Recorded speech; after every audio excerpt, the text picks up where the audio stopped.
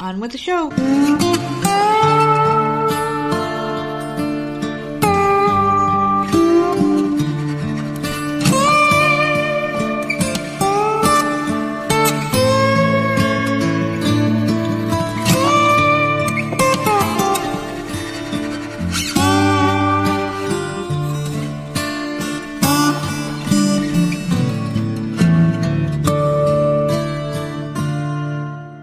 Welcome back to another episode of the Voices of Misery podcast. And ladies and gentlemen, I am very excited to bring to you a very interesting gentleman who I like to consider a visionary of sorts, because this man is a writer and he's been chronicling the topic of conversation here on the show for the past couple of years. If you guys haven't heard of it, you must be living under a rock. It's COVID-19. And my guest today, Charles Eisenstein, is the writer of multiple essays, basically chronicling the injustices and everything that's been going on perfectly to a T, actually. So I'm very excited to have him on, and we share a lot of the same views. So I think you guys are really going to enjoy this conversation, but I can't do it any justice. I'm going to let the man himself introduce himself and kind of a little bit what he's about. Charles. All right. Hey, happy to be here. Love the title of your podcast, Voices of Misery. Yeah, I've been trying to get myself in the mood for it, but I'm actually quite happy to be here with you. Happy to have you, sir. And you know what? We are all dealing with a lot of misery in the moment. So you know what? I feel like the title just fit the times, you know? Yeah. Yeah. You know, one of the, I'll just kind of jump right in. I started writing about the pandemic in March of 2020, right at the beginning. And at the time, so I was horrified by what was happening, horrified by the public response, the response to the authorities, not surprised so much as dismayed, because I'd been writing about this kind of stuff for quite a long time, off and on. It wasn't my main thing, like, you know, public health wasn't my main topic. But in 2016 or 2017, I wrote an essay called Zika and the Mentality of Control. Mm-hmm. Where I basically said this mania, this obsession with safety and terror of germs is a pretext for any kind of control that can be justified, you know, on grounds of health and safety. Like, watch out. And it didn't really do much good, apparently, that essay, because when 2020 hit, the tsunami of control just swallowed us up. And anyway, so I was dismayed, but I kind of blithely waded into it with this essay called The Coronation, not expecting that it would be so controversial, because I'd been writing about this stuff for decades. You know, I've been a vaccine skeptic since the 1990s. You know, I mean, yeah. I never got in trouble for it before. And like, all of a sudden I'd become this target of like extreme criticism, denunciation, canceling, and so forth. And, but as far as like misery goes, I'll just say, even then, in the midst of my consternation and dismay, I also saw a silver lining in that everything that was happening under COVID, the distancing, the retreat into online interaction, online education, online work, online dating, online socializing, online meetings, you know, online everything, like the fear of the outdoors, the decline of in-person life, all that stuff was already underway well before COVID. And I thought, okay, we're being shown the direction that we've been going anyway. And like unconscious trends that had seemed inevitable are being revealed to us so that we can actually consciously choose. It's like, here's the future. Do you want this future? And if not, then this is our wake-up call. So I still think, I don't know, maybe I shouldn't talk too long, but I'll just put that in to start our conversation. Oh, the thing about this show, you can say whatever the heck you want as long as you want. That's what people are here for. They want to hear your brilliant, take on everything because I'm an idiot. I'm just a guy who was basically red pill the past couple of years because like everyone else, and I kind of wanted to touch on this because your essay, The Coronation, from the beginning of the whole fear campaign and even before with the Zika essay, you kind of knew what was going on. You saw this coming a mile away and saw the warning signs. I didn't. I mean, I was, like I said, I'm an idiot. It took COVID to basically say, wait, there's something wrong here. So I kind of wanted to ask you here, like, just kind of like a two-part question.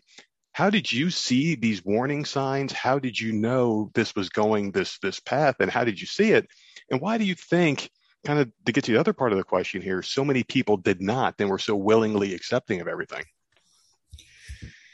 Well, I mean, to answer that question, I probably have to go back to my childhood, Yeah. What turns somebody into a rebel, into a heretic? For me, it was probably my father, who one of my earliest memories was sitting in front of the TV evening news with Walter Cronkite, in 1973. And he is like so angry at the Vietnam War that he's like out of his chair, like cursing, shaking his fist at the television set. He was, every time the commercials came on, he would criticize the commercials and rant about the corporations, and he was also an environmentalist and it inculcated those values into me. The like a pretty deep rejection of business as usual, and to some extent of normality itself. And so and then, as a teenager, I began reading all kinds of radical literature that just were a ally to what is almost universal, actually, in our culture, especially at that time, which was a sense that this isn't that what has been handed to us as normal and right and good and real is not like that we should be sitting in a classroom filling out worksheets on a beautiful day. Mm-hmm. Like there was just something that I just couldn't invest in. I couldn't go through the motions really of agreeing to normality.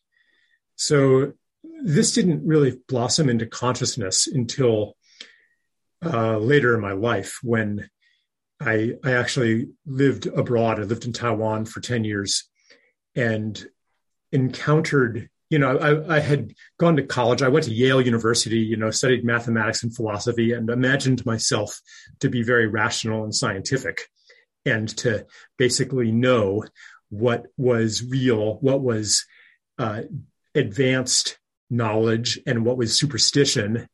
And then I went to Taiwan and I encountered phenomena that my education had told me were blatantly impossible, but they happened to me and they were widely accepted in the society. And then I also encountered psychedelics at that time. So I never fully bought into the whole thing. And therefore, I guess I had a bit of an outside view. So like from a radical political point of view, but also from the psychedelic influence and from this other culture that I had been immersed in. I just didn't fully buy into the narration of that includes science and the media and everything that people who are standing more on the inside would just kind of accept without question. Mm-hmm. Yeah. Now, I just wanted to kind of get into the mindset too of people that are just so susceptible to what they were putting out at the time. Yeah. And I always think that people are good at heart. Most people are. And I think that they knew this, whoever they is, the powers that be, whoever enforcing all these weird rules and just making up the 6 foot, stay in the house for 2 weeks to flatten a curve, all this nonsense. So I think it was brilliant marketing actually on their part to say, hey, your mask protects me, my mask protects you, your vaccine, vice versa. I think they tapped into people and it was easier to make them gullible and susceptible to whatever they were pushing out. Is that the way you kind of see it, or do you have a take? This is the big question. The big question is, why are we, the public, we the people, so vulnerable to manipulation? Mm-hmm. Because you can blame the corporations, big pharma, the power elite, the depends on how far down the conspiracy rabbit hole you want to go. But the question is, like, these elites, they don't have superpowers.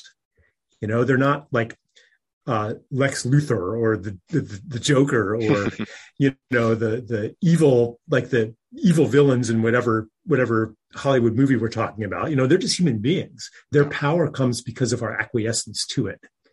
So what makes us so vulnerable? This was what I explored a lot in my writing during the pandemic. And I drew an analogy. I don't think it's actually it is in one of my essays, but I'll share it with you now, to fourth grade, when there was a kid in the class. His name was Kent, perfectly fine kid, but somehow, like, the 2 or 3 kind of class bullies somehow decided that he was weird. And they made it known loudly that Kent was weird and Kent had cooties. Now, it's not like they, had a meeting and decided that they were going to single out Kent. It was maybe someday he said something and one of them said, "Oh, that's weird." And the other one heard him, "Yeah, you're weird." And pretty soon, the maybe 4 or 5 other kind of popular kids, they joined in with the bullies. And pretty soon, everybody was ostracizing Kent.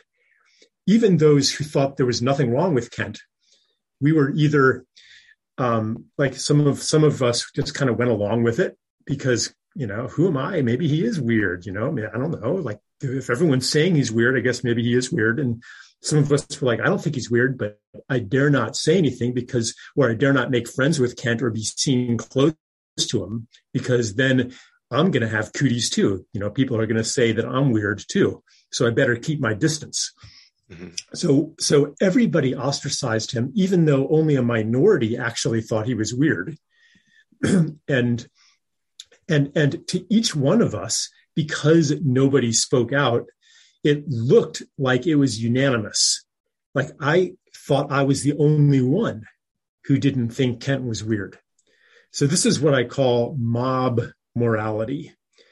It's the same dynamic as in a witch hunt or a pogrom or a riot, or on a mass scale. These are the forces behind fascism and totalitarianism, where you don't actually need a majority to believe in, like, say that there are witches in our midst. All you need is a few ringleaders. There are basically 5 categories.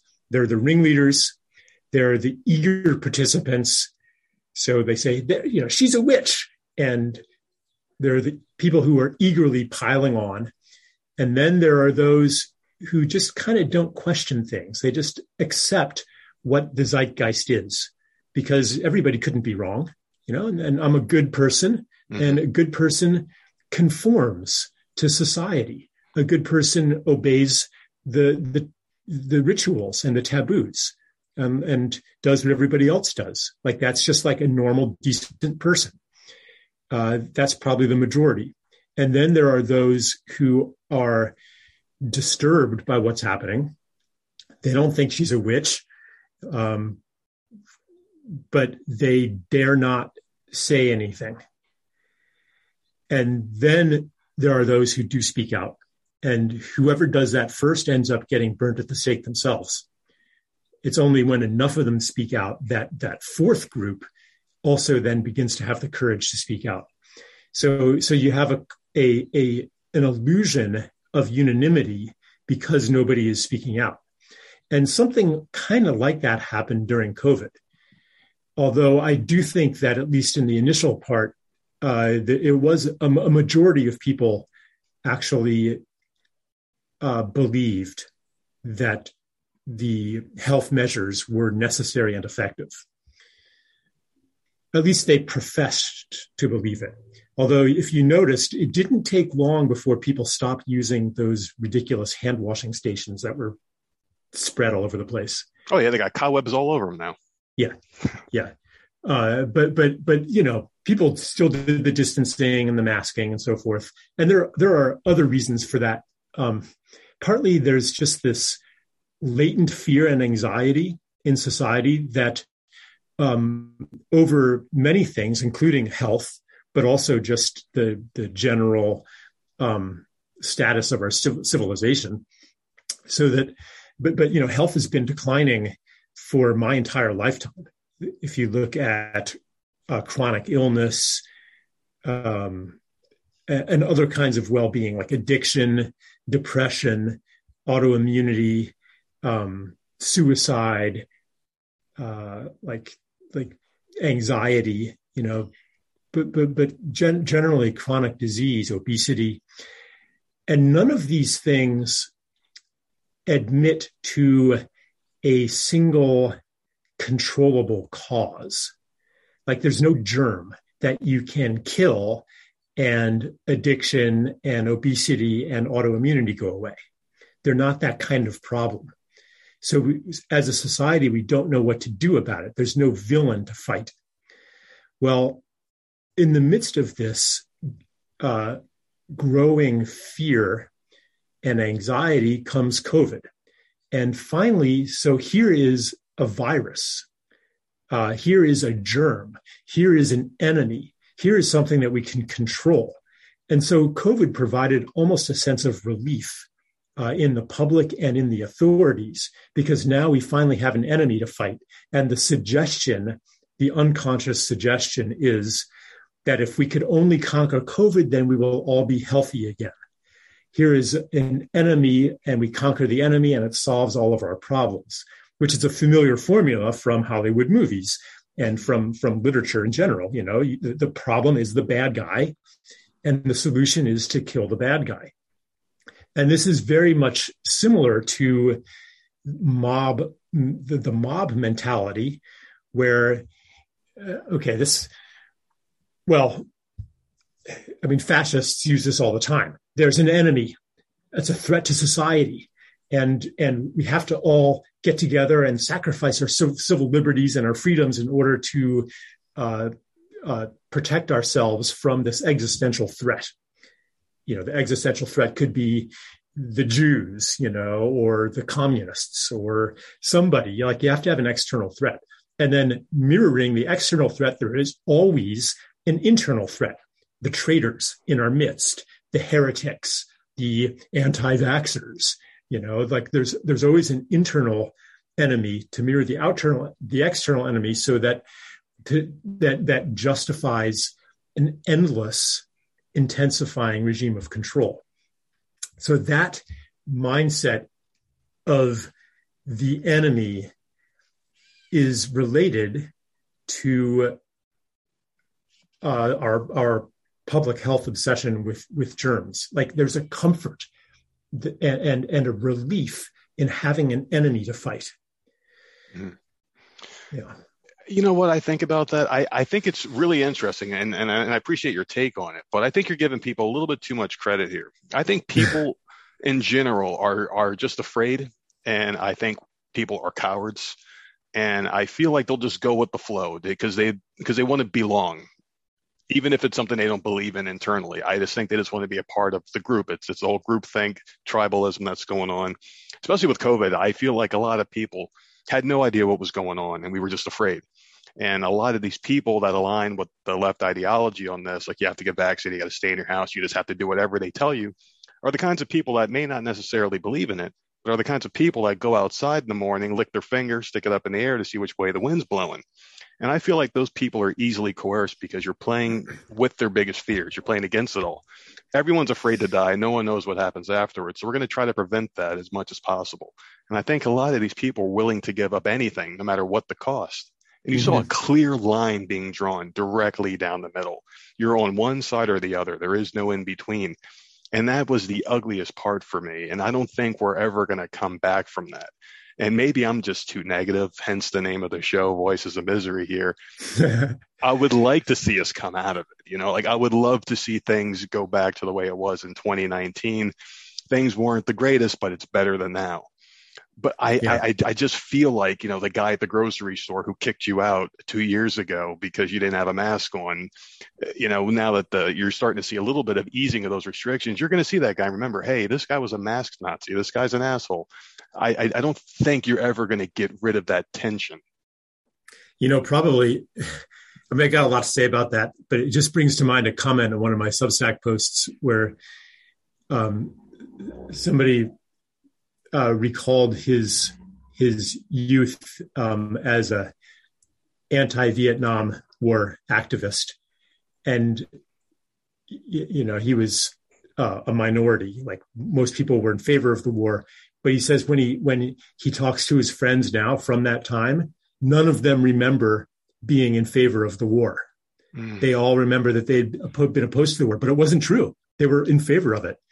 So a lot of people are going to look back 5 or 10 years from now and say, oh yeah, I never really believed in the vaccines. I never really believed in the masks. But this is an interesting question. So if people are acting as conformists and cowardly, it's a useful question to ask, where does this come from? Yeah. In fact, in normal times and in a healthy society, it is actually healthy and good to look around you to other people to help inform what you believe. Like, this is a natural human instinct because we know that our own senses are fallible and that we can make up all kinds of stories about things. Like if I see something out of the ordinary, like say you and I are, going for a walk, and I look over there and I think I see a UFO rising above the horizon. The first thing I'm going to do is I'll be like, hey, nerd, check that out, man. Is that a UFO? And you're like, nah, it's just a cloud. And I'll be like, oh, okay, maybe I saw that wrong. Like and especially if something is out of the ordinary, we'll go to people who we trust. In a healthy society, those are the people who have earned our trust and therefore are in positions of authority. So that basic human impulse to trust the collective perceptions of the group, and especially the elders and authorities who have earned respect, that in an unhealthy society like ours, that natural human impulse actually leads us astray. But it's not necessarily a bad thing, except sometimes the group is wrong. And in those times, it is the nonconformists that become really valuable. So that's one thing to consider. Another thing that you mentioned actually is this phobia of death, which is way, of course, all human beings want to live and have some natural, healthy fear of death. But in our society, it's reached this point of an obsession or phobia, partly because of who we understand ourselves to be, which is one of the deep mythologies of our civilization, which basically says that, and this is what science says, that you are a separate self, a consciousness produced by a brain that is annihilated upon death. How many cultures believed that? Pretty much only ours. No indigenous culture believes that. No traditional culture believes that. No world religion believes that, but that is the superstition of our time. And if you accept that, then death is the ultimate catastrophe. It's like the candle flame being snuffed out forever. So we have an entire society oriented around the denial of death, which takes the form of our euphemisms, of our warehousing of old people, of our hiding of corpses, of our fetish for youthfulness, of our obsession with money, which seems to be permanent, like and that we associate with self, like all of these delusions. And our medical obsession with prolonging life as long as possible. So as long as, and that also, and another reason why we're so obsessed with life prolongation is that our society has lost its sense of purpose and meaning and identity. Our story of the people that says why we're here, where we're going, what the purpose of a human being is on earth. Like why the incredible gifts and powers that humans have, what are they for? We don't have a coherent story of that anymore. We used to have one, which was to conquer nature and, bring human intelligence into the cosmos, to push past every frontier, to domesticate the wild. But that isn't going so well. Yeah. And so we haven't discovered a new purpose yet. And on an individual level, as well as a collective level, if you don't know what you're living for, then you might as well, live long. Like there's nothing to sacrifice to. There's nothing you care about more than yourself. So this is basically, so I guess what I'm saying is that the insane response to what is, objectively speaking, actually a pretty minor epidemic compared to, historical ones, but this excessive response to it is a symptom of a deep civilizational illness, or you could also say an aspect of a civilizational initiation, where who we had been is obsolete, and we are becoming something else. And this is kind of a rite of passage. I got an interesting question for you here because I really want to get your take on this, because like I said at the start of the show, you're a very smart guy. You know your shit, and I want to learn from you here, and I'm enjoying everything we're talking about so far. But I have an interesting question for you here, because I was doing a lot of research just looking at other countries and how they've been dealing with the pandemic. And I look at a lot of the poorer countries, a lot of the countries that don't have half the things that we have, or not even a quarter of what we have here. Do you think it's a problem of us having too much, that we're just pampered by everything? We don't know how to handle any form of opposition? Because we freaked out over the virus and have been in some form of lockdown or another for the past 2 years, where it's like you still can't even do certain things without getting looked at funny. But in other countries, they seem to be pretty much over it because they have bigger fish to fry. I mean, they don't know where their next meal's coming from. They don't know where their next dollar's coming from. We have everything and more, but yet we're intentionally destroying ourselves and each other with such trivial bullshit that we should have been over with like a week after this happened. Like, hey, there's a sickness going around. Just be smart and continue with your life.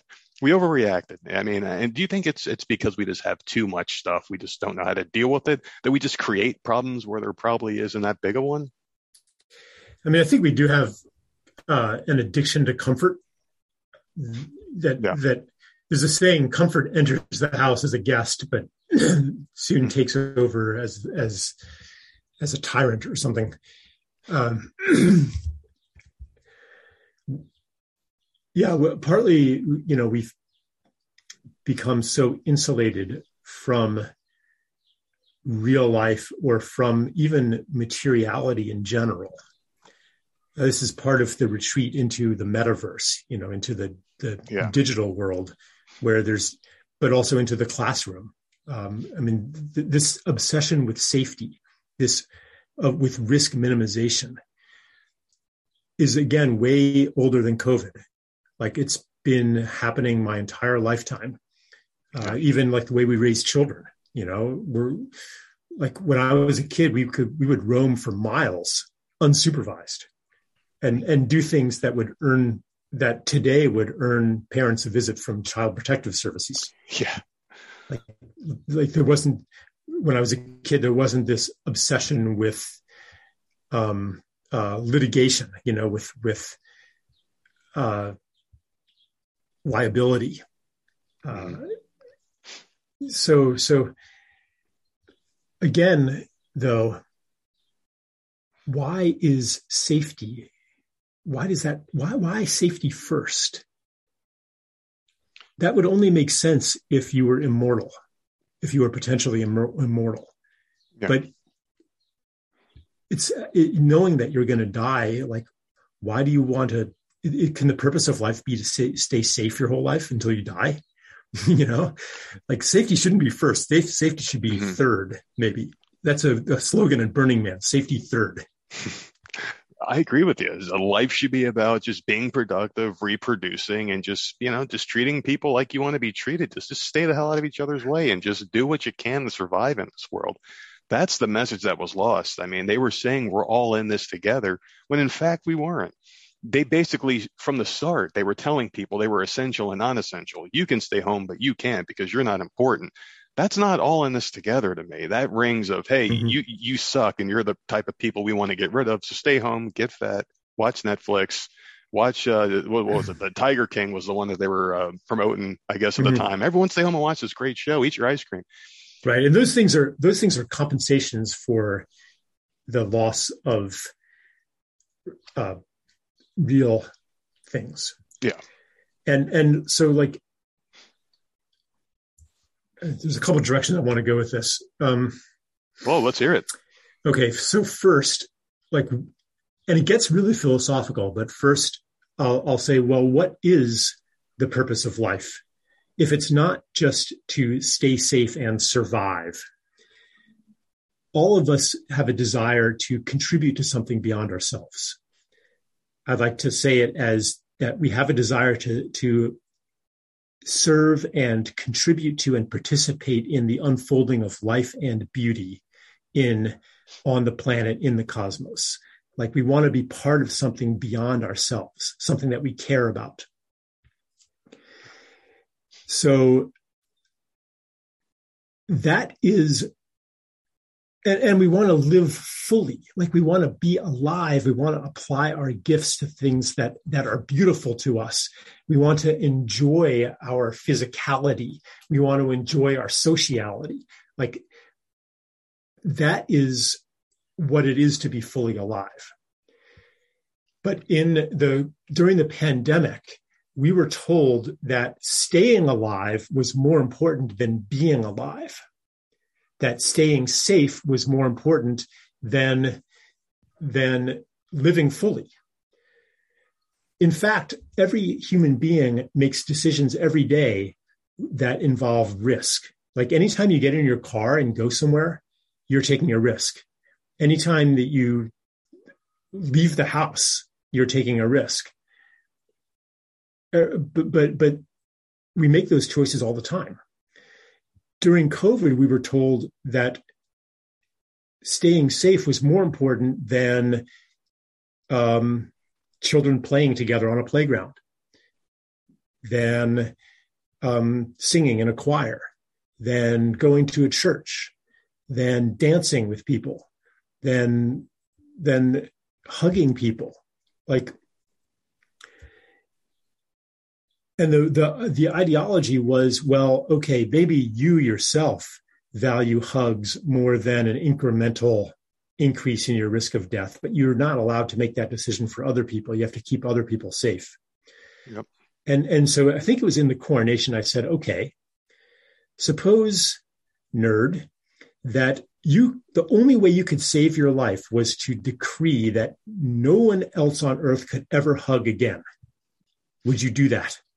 Oh, no, definitely not. No one would do that. We're not so selfish. as to say no one on earth can ever hug again so that I can be safe. Well, we made that decision collectively to prohibit hugs and festivals and concerts and all these other things, all of our liberties and freedoms and sociality and physicality. We decided that we were going to stop all that in order to stay safe. Like, we made collectively the decision that you just said you would never decree for everybody else. Yeah, because it's a personal decision. I personally hate hugging people. We just had some friends we haven't seen in about 3 years. They came down here to vacation.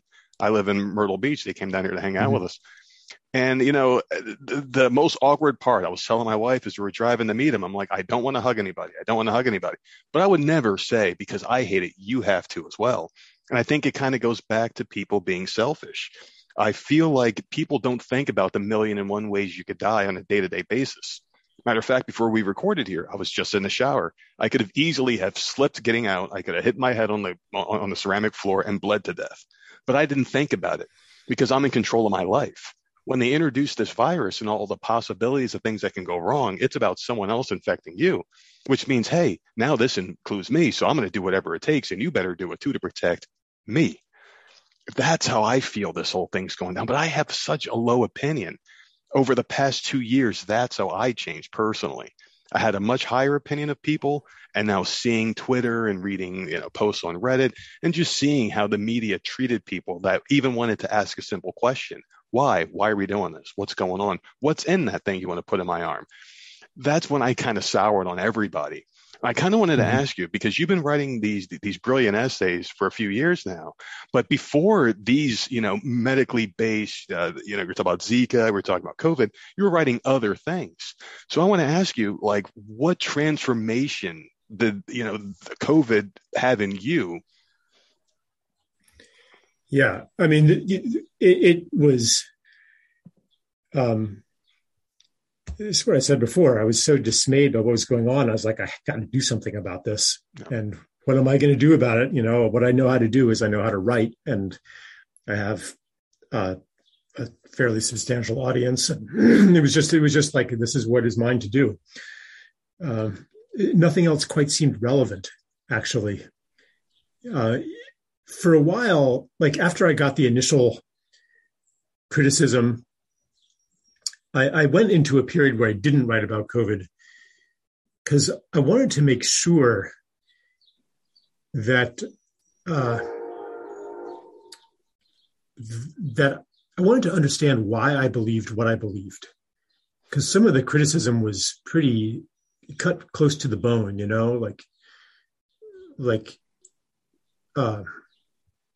people were psychologically diagnosing me as having, reflexive defiance against my father. And that's why you're distrusting the authorities who have our best interests at heart. And, I know doctors and who are saying that this is real, and that and even like you're putting people at risk, you have these irrational, conspiracy, defiant ideas. Like, I wanted to know, like, okay, where are my beliefs really coming from? Because pretty much everybody, if you ask them if they are open-minded, they will say yes. Most people believe that unlike others, they themselves base their opinions on reason and evidence. Everyone tells themselves that. How am I any different? So I went through actually about a period of 8 months where I didn't write about COVID until I got really clear about why I believed what I believed, and eventually came to source it from personal experience. For example, the experiences that contradict what science dictates is real. And most people have had these experiences, but we put them in a category of anomaly, or that was weird, or not going to think about that one. But most people have had, whether it's like an incredible synchronicity or precognitive dream or visitation from a dead relative or session with a psychic or, encounter with a UFO. Like most people have had, or a healing from a medically incurable condition. Most people have had such experiences or know people and trust people who have had them. And eventually I kind of reached for that source and built sanity from there. And then people in my immediate sphere are getting harmed by vaccines and so forth. That's what's changing people's minds. Yeah. Yeah. Because it doesn't change everybody's minds. Like sometimes people themselves are harmed or people close to them are harmed and they still explain it away. But there are millions and millions of people now who have, basically are like, am I going to trust what Fauci tells me or am I going to trust my own lying eyes? Like people are having direct experiences now that contradict the narrative. And we're seeing even people who profess to believe, they don't actually believe because they're not rushing to get their kids vaccinated and boosted anymore, and or even getting boosted themselves. I really think this thing is over. Actually, they're going to try to ramp it up again, but it's not going to work. It's like the anthrax scare after 9/11. I don't know about that. Did you see the lines for the monkeypox vaccine up in New York? I think some people are just completely lost. I mean, this is an STD we're talking about. A minority. Mm-hmm. No, come on. People aren't really scared about I had relatives who during COVID, like at the beginning, and it wasn't even that close to the beginning, when they ordered a pizza, they would take the pizza box with gloves and put it in the oven to sterilize the box. Oh my God. I know people who like kept their children indoors, wouldn't let them out of the house for a year. Oh, man. No one is like that about monkeypox. Well, you experienced that firsthand. I'm sorry to stop you there, but one of the more interesting things in the book that I read was you were talking about your son. Your son was forced to lock down over, there was an incident with a school trip, right? Where someone got sick. Oh yeah. That was actually before. Yeah. This is my book. I have a new book, The Coronation. It's out. It's like coming out like tomorrow. It's an amazing book. I already read it cover to cover. Yeah. But yeah, this is when I had a foreboding sense. This was before COVID. This was in 2019. And my son was there was this school camping trip, but they canceled it because there had been, 2 cases of Zika in New England. And, it's supposedly spread by mosquitoes and there's mosquitoes out. So we better not let the kids go camping. And I'm like, and this decision was accepted without question by the parents. And I'm like, oh no. If this is the state of the public psychology, then we're in big trouble. Mm-hmm.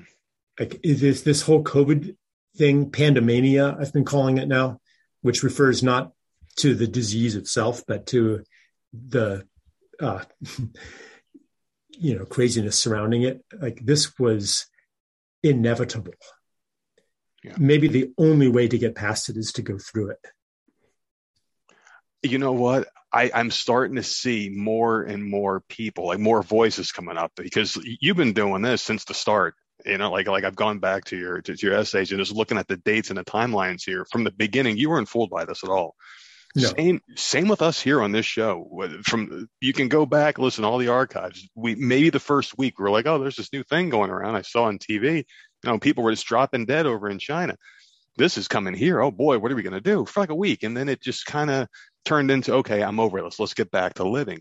But so many people were just willing to just ride this thing out as long as possible.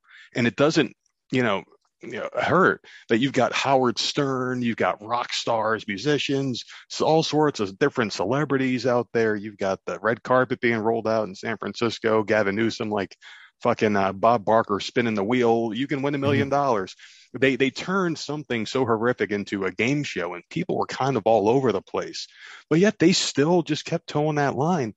And in your situation, like I was reading some of the reviews and people were calling it conspiracy theorists and all this stuff. How did you just stay strong? Because so many people were just so afraid to speak out. What kept you going, just keeping the fight going? I mean, I can't say that I definitely had periods of, I'll call it cowardice, where I was like, there was a phase where I was like, okay, this is careening towards totalitarianism. This is medical fascism. And it is actually dangerous to speak out. Like there was a time, if you remember, like maybe it would have been like late 2020, early 2021, where it looked like, it could be like mandatory vaccination. Like it looked like maybe they're going to take your kids away if you don't vaccinate them. Like you saw people proposing stuff like this. Mm-hmm. It looked like maybe the safest thing to do is to get a fake vaccine card, and keep my head down. And it that plus my self-doubt, like this question of how do I really know that what I believe is true, that kept me quiet for a little while. But to answer your question, at some point, I'm like, the risk is just, to me, like, what's the worst that can happen? Like I could get canceled, I could get deplatformed, I could get censored, I could get rounded up and put in a, unvaccinated concentration camp. I could get strapped down and vaccinated. Like bad things could happen. And for a while, it looked like things were taking a really dark turn. But that's just me. And, there's a future here. There's my children, someday grandchildren, descendants, other people's children. Like the future of humanity is, I'm not saying it's in my hands, but I have a responsibility. Like I can do something about it. I can speak out. It's like I can't, I want to do everything I can to leave a good world for my children and my descendants to live in. Mm. I can't just retreat to, some compound somewhere, like go homestead somewhere and let the world burn. Like, that's not why I'm here. No, that's not why any of us are here. Yeah. We're here to leave the world more beautiful than we found it. Exactly. Yeah. That's a brilliant answer. And you know what? There's a lot of people who were just taking this thing laying down, and it was always, well, I'm okay. I don't care about them. And that's where we kind of lost focus. Like you would see people on TV. I remember Nancy Pelosi was on TV smiling and laughing, eating like $500 ice cream outside of a $10,000 freezer, saying, okay, we're all in this together.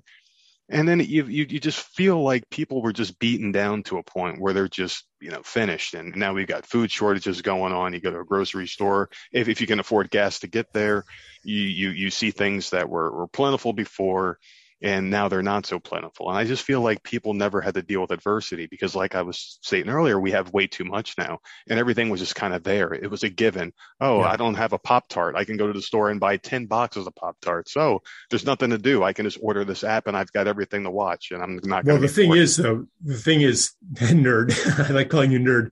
The thing is, we have an awful lot of the stuff we don't really need. And a terrible poverty of the things that actually nourish a human being. Yeah. So underneath this hysteria is a profound dispossession. Human beings, to thrive, we need to be connected. We need to have community.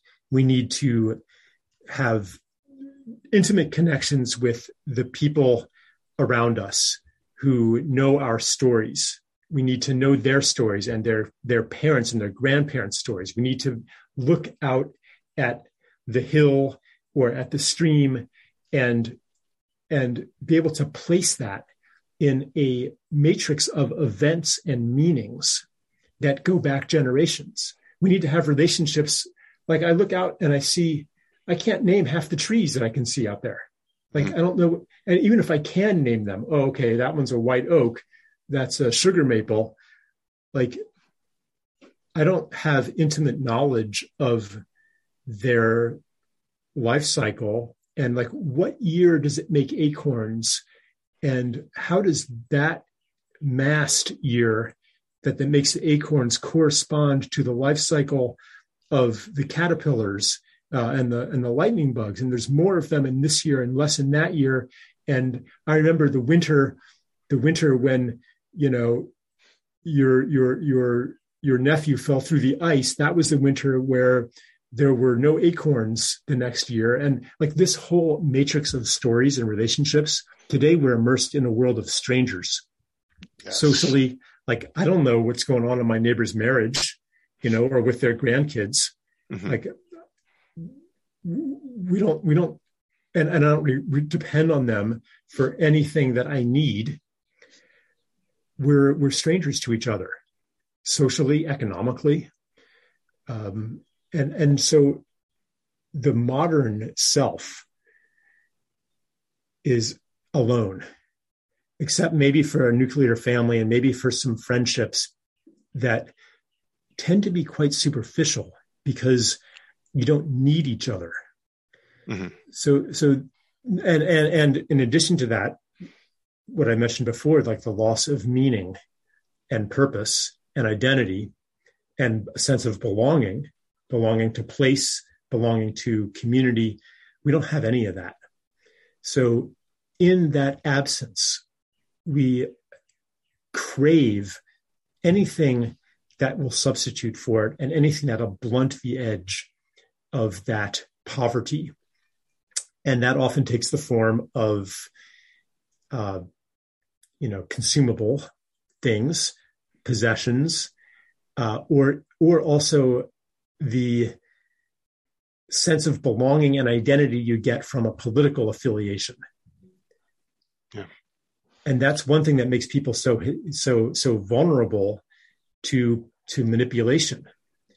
Like, here's how, like, what are people actually seeking when they are signaling virtue and by professing the correct opinions and engaging in the conformist behavior?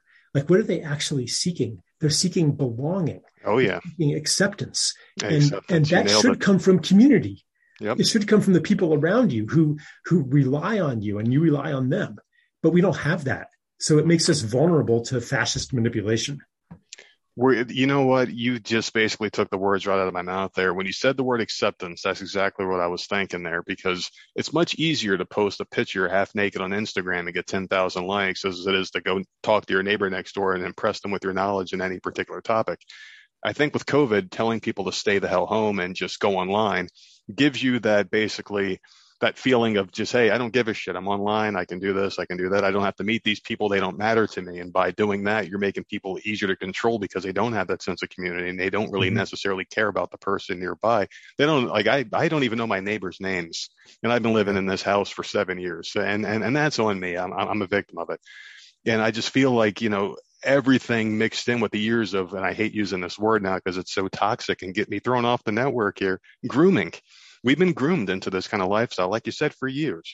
People playing video games online, the MMOs, stay in your house and play this game all day. Put this VR headset on. You can be whatever the heck you want to be. Don't go outside. Don't do that. Don't share ideas. And I kind of wanted to bring up this one thing with you too, was just not that you can't even share information. And that's kind of where I wanted to segue here, because the left's irrational responses to any kind of opposition was one of the major things that said, I'm done with these people. Good news was never allowed. You can never say, hey, I got COVID and got over it. You would be banned on Twitter on site if you said anything but, oh, COVID was terrible and I'm so glad I got this shot. You can't say anything. You can't say, hey, this particular method helped me. You can't spread good news. It was not allowed. There was no positive thinking. That's just what I feel is just the number one driver for me to just finally be done with it and enlighten me in a sense. Yeah. Okay. Yeah. So, right. You couldn't say anything counter narrative. That's kind of what happened, isn't it? This conformity. I guess, so two things. One is, it's funny how like this happened to the left. Yeah. Where like, I'm like, hold on a second. I thought like, hostility to corporations and big pharma, questioning authority. I thought that was supposed to be left. Mm-hmm. Like, what happened to the left? I don't think that. I mean, it's almost like left and right have been inverted now. Yeah, you're right. Like, I still think of myself as left, but because I'm like I told you in my childhood, like anti-war, pro-environment, like compassionate. The right or evil racist, that like whole thing. Skeptical of corporations, like in favor of civil liberties. I mean, this is all supposed to be left.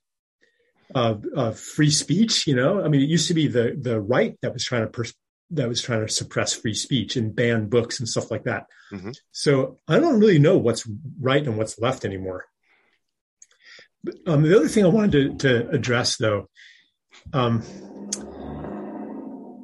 so this question of blame, like there's a certain sorry, there's a motorcycle going out there. No, that's okay. Life happens. There's a certain like disgust at human beings that blames them for what is actually a natural response to the conditions that they are in. Mm-hmm. Like, I firmly believe that children should be outdoors most of the time, that they should be playing, imaginative games, building their imaginary realities with each other in play. I tried to raise my kids like that, but by the time I started having kids, this social phenomenon was so well established that there weren't any other kids outside playing. Yeah, that's right. So what was left for them but the world of Pokemon and video games and stuff? And I did my best to control that, and to limit that. But I couldn't just say, hey, go outside and play cops and robbers with the other kids, or go outside and play kickball. Like, all the stuff I did as a kid was not available anymore because the other kids weren't out there doing it. And the whole culture of that had disappeared. So we're like, all of us are doing our best to respond to conditions.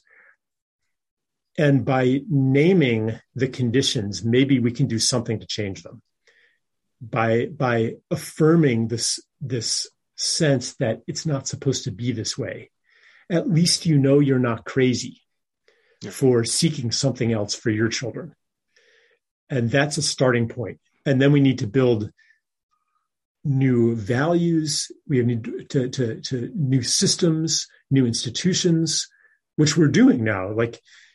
Here we have a little homeschool co-op. We made our own little summer camp. You can't go to the normal one if you're not vaccinated. You can't go to school if you're not masked. Well, we'll make our own.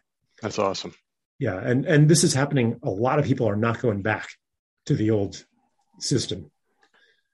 Kind of dangerous. I mean, there's a lot, and I'm not sure what side of the fence you fall on this particular issue about the indoctrination of children in schools, but COVID did open up a lot of eyes, and some good and some bad ways. And I think one of the ways it benefited us is by doing the homeschooling and showing us exactly what the heck was going on in these classrooms. I wanted to get your take on this as far as why do you think they have to get kids this young? Send them home, tell them to go online, tell them they can't leave the house, tell them the sickness is the worst thing ever. You got to get the shot and stay home. Mm-hmm. Now you have to listen to this. You have to accept this way of thinking. Hey, no matter what you want to be, you can be. You can be whatever you want to be, no matter what it is, no matter if it's real or fake. and they're trying to take the children away from us in a way. And I want to ask you, why do you think it's so important for them to attack the children in such a way? It's becoming very uncomfortable. It is, and I think we're at a breaking point now in society, because even the most acceptable soccer mom out there who will take her kids to get vaccinated, I think even that person has a line they're going to draw, and I think this may be it, the indoctrination of the kids when it comes to the trans issues and everything else. Yeah, I mean, this like, again, I go to a pretty philosophical place about this. So part of the old ideology of conquest and the domination and transcendence of nature says that we do not need to be limited by biology, that human destiny is to conquer disease, conquer death, upload our consciousness into computers, replace our bodies with robot parts, or in the spiritualized version, to enter like the spirit realm and become less physical. This has been the ideology of progress literally for thousands of years, ever since the days when the highest status person was the king or the priest, and the lowest was the farmer. So rising above the dirt, rising above materiality, that was human progress. And with technology, more and more people could become like kings and not have to grub around in the dirt and not have to be sullied by the material world. So the highest status then went to still the kings and the priests, which would be the financial tycoons, the kings, and the scientists, the priests, whose status was the higher, the more abstract their work was. And lower status would be the engineer, and lower than that would be like the plumber and the construction worker and the peasant. Okay. So this basic ideology of transcending nature takes more and more extreme forms. And one of them is that who we are is independent of our biology, that therefore gender is independent of sex, that it is just a human creation, a cultural construct. So like that's one tributary to the stream that is taking shape in trans issues today. But I also think that there's also a very legitimate reaction to the way that people have been persecuted and abused for their for what they are, and like this is I guess where I might be more left in that, like, I don't think that there's something wrong with somebody if they are gay, or like, I'm not going to try to tell them how to live. Yeah. People should do what they want. And we live in circumstances partly because of this history, but also partly because of the chemicals in the environment that are really changing people's physiology. So I don't think that like being gay or trans is like necessarily always or even usually some kind of, bad idea or lifestyle choice or a choice.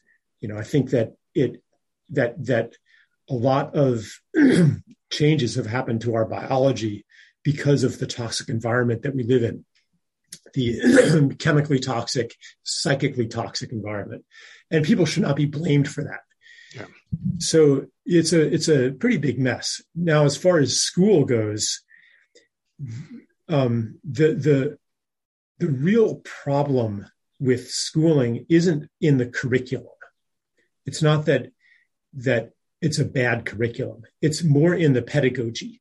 It's in what John Taylor Gatto called the hidden lessons of school, which is to look to authority for your curriculum. Like that's training for a compliant citizenry where you choose from a menu given to you by authority, where you are emotionally dependent and intellectually dependent on authority, where you have habits of obedience, where you are conditioned to do trivial, laborious tasks for external rewards, where you are segregated by age into an artificially competitive environment, where nothing you do matters because it's all just a lesson and it's all contained in a classroom. So like these habits of dependency and conformity and mindless labor, those are systemically necessary for our kind of society to continue. And so for me, like I wouldn't send my kid to school no matter what the curriculum was. For me, it's the process and the pedagogy that's even more important than the content of what's taught. Great answer. And I learned a new word, by the way. I've never heard that word used before, so thank you. Which word was that? Well, I don't even know if I could say it correctly. What was a pedagogogy. Yeah, pedagogy. That means like the philosophy of instruction, you know. I'm going to write that down and I'm going to use it today sometime later on. And I'm going to pretend I'm smart to someone. Say, hey, did you ever hear of this word? They're going to be like, no, I never heard it. Oh, well, I've known it all along. But let me throw this at you here, okay? Because it sounds to me like we're headed into a certain direction with the conversation that I feel like has to be expressed here. Mm-hmm. Do you feel like a lot of people were so susceptible to everything going on because they don't have any belief? They're so afraid of death. Do you think it's because of a lack of faith, a lack of something that could be better for you in the afterlife, or that there is something after what happens here, this temporary body that we're all, in at the moment? Once you die, there's something. But do you think there's just a severe lack of faith going on in just religion in general, that maybe if we had it more in this country, maybe we would have accepted things a little bit better and just moved along with it? Yeah, we live in an ideology that denies what we actually know on a soul level. Mm-hmm.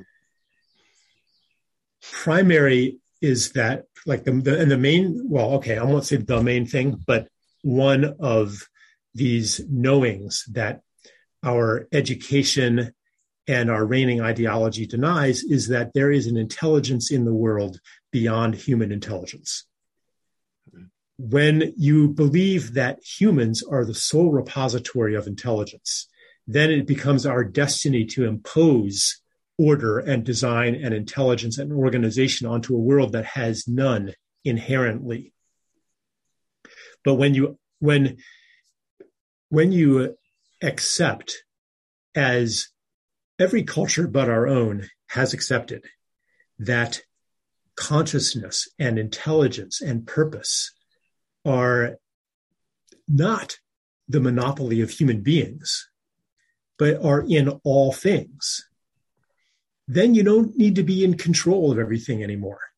And then the role of the human being changes from the Lord and Master of creation to a participant in creation, an agent of creation.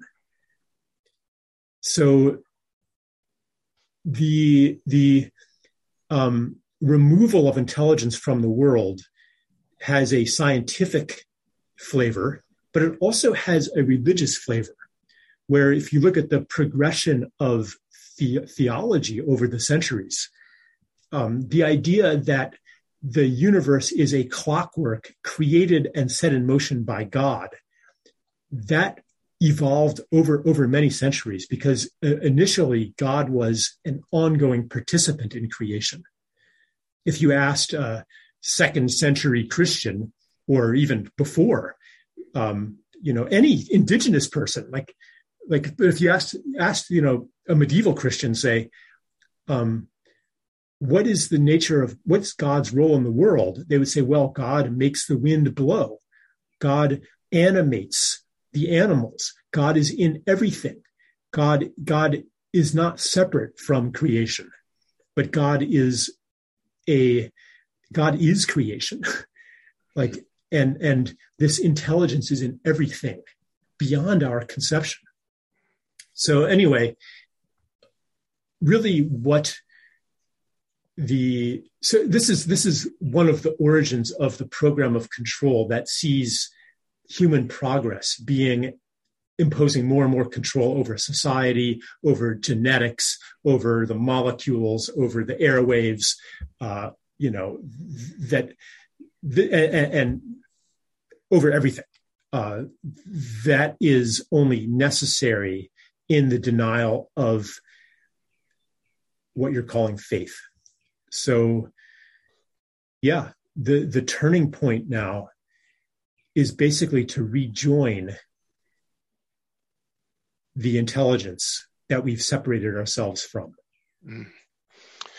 Very interesting. And I'm going to just share something really quick with you. I actually found God through this whole experience with COVID, and I turned away from religion many years ago. I thought it was bullshit, thought it was a farce. And part of that still does stay with me. But now I have come to the conclusion that there is pure evil in this world. And I'm about to turn 40 this year. So in my lifetime, I've never seen just blatant levels of pure evil as we've seen the past couple of years with, the totalitarianism we were talking about, people like getting their doors welded shut if they were suspected of having COVID. You had those camps set up in Australia where people were just sat in these little like dorms, fed food through a glass door slid under a door, whatever. And it's just insane to me. So I was thinking to myself, if there's something this sinister, there's got to be something behind it. This thing is bigger than any of us possibly can realize, because you got all these countries on the same page. Everyone's saying the same thing. They keep saying these words, the new normal. And it's like, wait a second, who was writing the script here? It's like there's someone in charge. There's something there. And if there's something that bad, in my mind, there has to be something good. So I subscribe to the notion of there is a God. Do I believe in Moses parting the sea? No, because you don't see that stuff today. But I do believe in a creator. So I wanted to kind of just turn it over to you and just find out where your personal faith was with this. Yeah.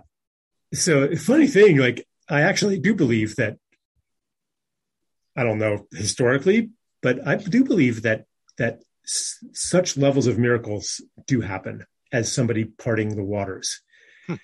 I've seen stuff with my own eyes that I just cannot explain in terms of physics or biology. But as for evil, like on the one hand, we have to acknowledge that people are doing horrible things to each other on this earth.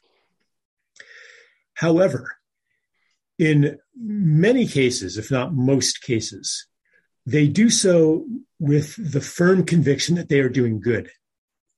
They're not doing it with malice and the intention to harm. Like the people welding people's apartment doors shut so that they can't get out, they are full of righteousness. We are doing this to protect society. For all I know, Bill Gates is out there saying, we have to vaccinate everybody to protect us from the next pandemic. It's all for the greater good. And if it makes people sterile and unable to have children, well, that's good too, because, we're overpopulating the planet and this is necessary for the greater good. And going back to my fourth grade class, what we as a class did to Kent was terrible. And I'm not proud of it. I didn't speak out. I was afraid I would be bullied and, you just didn't want to be next as well. Yeah. Didn't want to be next. Turned out I was next anyway, despite not speaking out. But anyway, there wasn't like a coordination. No one was issuing orders that, okay, everybody must ostracize Kent. It's just like everybody kind of knew what to do. People naturally gravitate into these roles.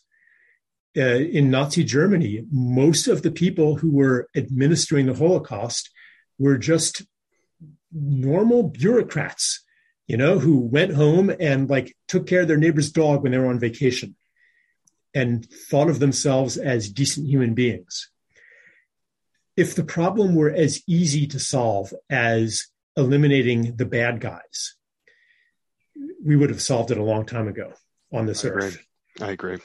Yeah, it's not that simple. And you could, if you want to look at it in like these theological terms, of good and evil and God and Satan and all that, you have to recognize that these archetypes live within all of us, and that in the journey of the human soul, what we call evil has an important function, which is to make it a little harder to love, to require courage, to enable you to have self-defining choices where it's hard to love.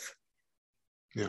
And you do it anyway, and you then come to know yourself as somebody who chooses love even in the most difficult circumstances. I kind of want to bring Kent up again. Shout out to Ken if you're listening.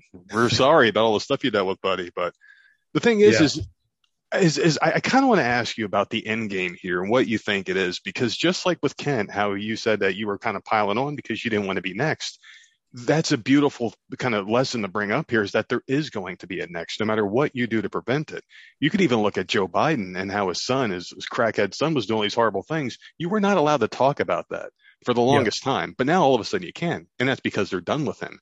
So the person who was pointing the gun at everybody else saying, hey, go get that person, cancel that person. Now the gun's being pointed towards Biden, and we got to get rid of this guy. You're never truly safe. That's You're why never safe. Yeah, that's right. Never safe. So just be yourself.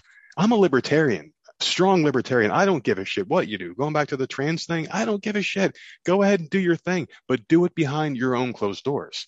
I don't want you going to a kid's school in full drag and reading them a book about sex. To me, that's where the line has to be drawn. And people don't know when to draw that line. It's you have to be all in or all out. And I do believe that there is some sort of, we can meet in the middle with some of this stuff. When it comes to kids, leave them the fuck alone. Let them be kids. Let them grow up. But when it comes to our petty squabbles, as far as, the vaccine and what you can and can't do, I feel like there is some sort of a compromise, because we all do live in this world. We all are in this thing together, whether I believe people are right for getting the vaccine or wrong. There is a compromise. Like, hey, go ahead and get your shot, but I don't have to get mine. You're supposed to be good. Leave it at that. But there's always a battle. There's never a compromise. Yeah. I mean, some of these, a lot of these issues are not so black and white. So like, as far as like the shot, I'll talk to both the shot and the trans. Like, the thing is, people are not able to make a sovereign choice when they're not given all of the information. Yeah. Like there is no informed consent right now because of the manipulated data, the corrupted studies, the filtering out of information on vaccine harm. Like there is no informed consent. So it's like the choice that people are making is not an isolated choice. It's not like choosing vanilla ice cream or chocolate ice cream. Everything you need to know about the ice cream is in the taste of the ice cream. It's like, so there's that.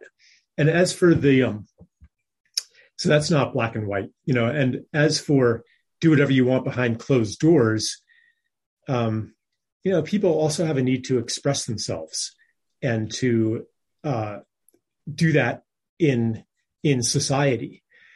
So to me, what disturbs me about the current political dimensions of gender ideology is when these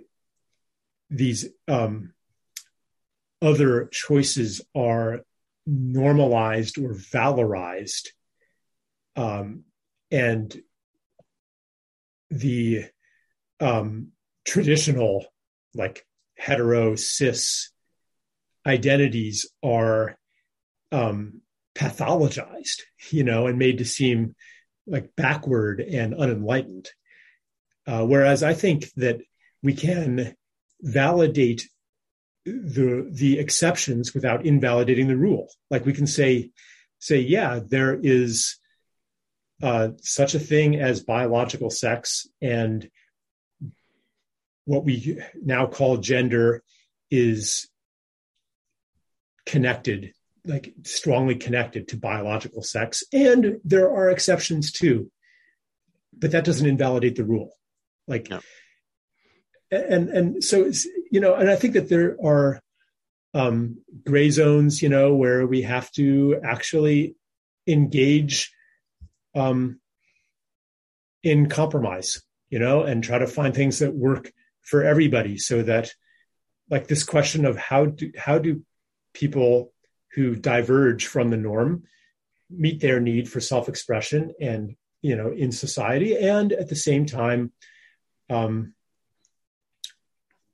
how do we exercise our own values and preferences around our children and what they're exposed to, and like these.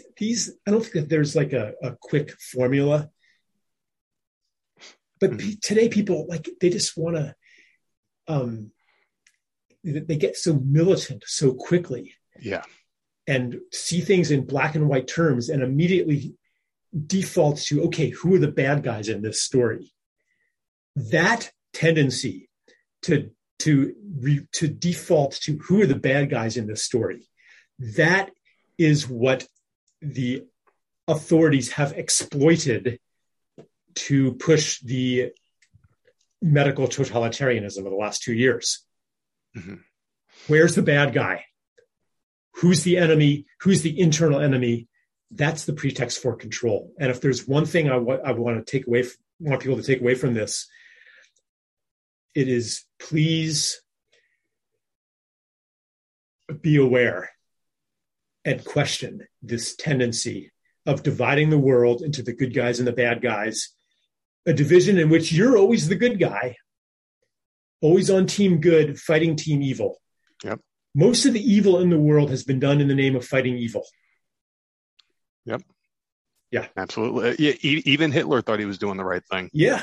Same with Stalin. Same with Mao. They thought they were saving the world.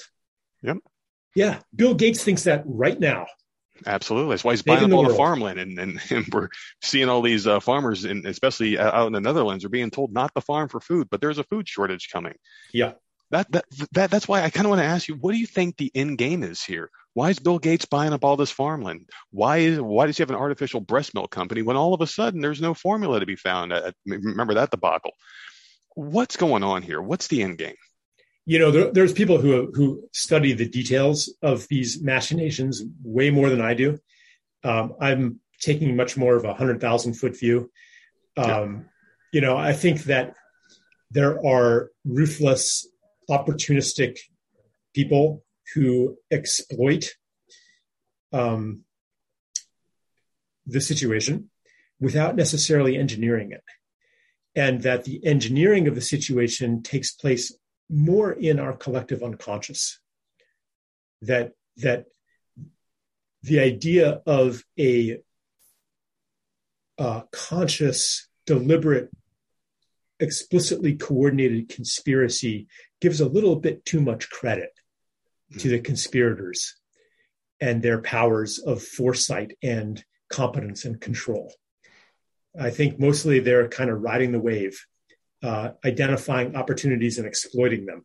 So Bill Gates, he's like, profit potential here, artificial milk. And that's progress too, because we're going to improve on biology. So it's all part of an ideology of I mentioned it before, of the ascent of humanity above nature. So of course we're going to make artificial breast milk. Of course we're going to replace agriculture with, giant fermentation vats and lab-grown food. Of course we're going to replace gestation with artificial wombs. That's progress. Of course we're going to grow vegetables without soil in hydroponics factories. Of course we're going to build giant machines to suck carbon out of the air. And we're going to engineer the whole planet and bleach the sky white with sulfur aerosols and dump iron oxide into the sea to change the chemistry of the sea. There's no limit to the amount of control that we're going to impose on the world to create a paradise. And we're going to put every object in the Internet of Things and surveil every transaction and every movement of every human being, because then we'll be able to engineer things and arrange things rationally in a giant min-max problem administered by artificial intelligence. Like, this is an entire vision that doesn't necessarily have malice built into it. That's what makes it scary to me. It's that the people who are doing it fully believe in it, that it's for the greater good. And if you have to break some eggs to make this omelet, that's okay. This is what Orwell was writing about in his description of the party. He said that for the party, power is not a means, it is an end. But the way that it becomes an end is that it is originally a means. It is justified because you're going to use it for the good. All we have to do is get enough power, and nobody will be able to stop us from doing all of these great things that we're going to do in the world. So because we're the good guys, the more power we have, the better. You see this in U.S. foreign policy thinking too, full spectrum dominance. Why is that justified? Because we're the good guys. Yep. Everybody thinks that they're the good guys. And when you are so certain that you are good and the others are evil, then there's no limit to the amount of power that you will obtain, and power ceases being a means and it becomes an end. And that is what makes you evil. I feel like religion is certainly missing because the lines have been drawn. No one knows what good and evil is anymore. I feel like if we had a little bit of faith, that's all I'm saying. I just feel like things would be a little bit better. And it sounds weird coming out of my mouth because people had been listening to the show from the beginning. I was always saying religion's bullshit. But it's changed me. And I guess this is my personal new normal.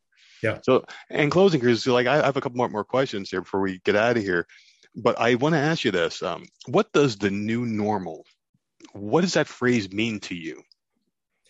I would like to reclaim the phrase, the new normal. It's being used in a way to make us acquiesce to the normalization and the permanency of the restrictions on freedom and civil liberties that were imposed on an emergency basis during COVID. Like, that's supposed to be the new normal, or the new normal is that you do everything online, or the new normal is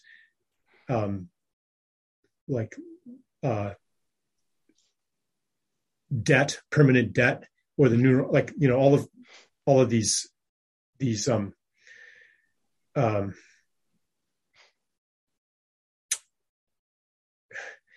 you know what I'm talking about. Yeah. But there could be another new normal, a new normal of reconnection to the people and places around us, a new normal of local economies, a new normal of food sovereignty on a local level, or at most a bioregional level, a new normal of regaining the lost material skills that have been surrendered to a global economy, a new normal of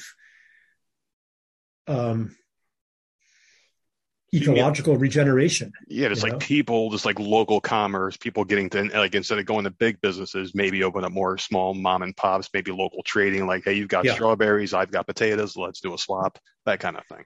Yeah, I mean, it's not so much barter, though. I mean, this is a whole other topic, but it is networks of mutual reliance on a human scale, as opposed to a global scale where everything this is a whole large topic. I don't think we want to get into this now because we've been going for quite a while. But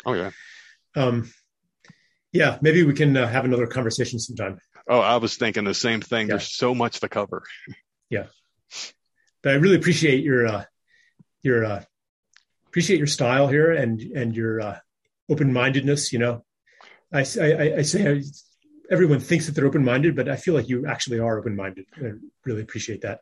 Well, I appreciate that. And the thing is we have to have more conversations like this. And it's not allowed in a lot of places. That's why I'm happy on the platform that I'm on. It's safe. These are encouraged. People need to do more of this. And that's one thing I feel is most important to getting some sort of semblance to what the new normal should be, which is basically what it used to be, just people talking and sharing ideas and learning and growing from each other. Yeah. But I do have a question for you though. Just like one last thing here. You have a podcast, but you haven't put out an episode since Yeah. February. I was binging them last night. I was loving this. So it was great. Yeah, I know. I'll get back to that sometime. I've just gotten caught up in a lot of stuff. Well, writing books, Yeah. amazing books such as The Coronation, Essays from the COVID Moment, coming out tomorrow. I can't believe it. Where can people find this book, and where can they find everything Charles Eisenstein? Oh, you can find the book on all the usual places. Um, I do my writing now on Substack, charleseisenstein.substack.com.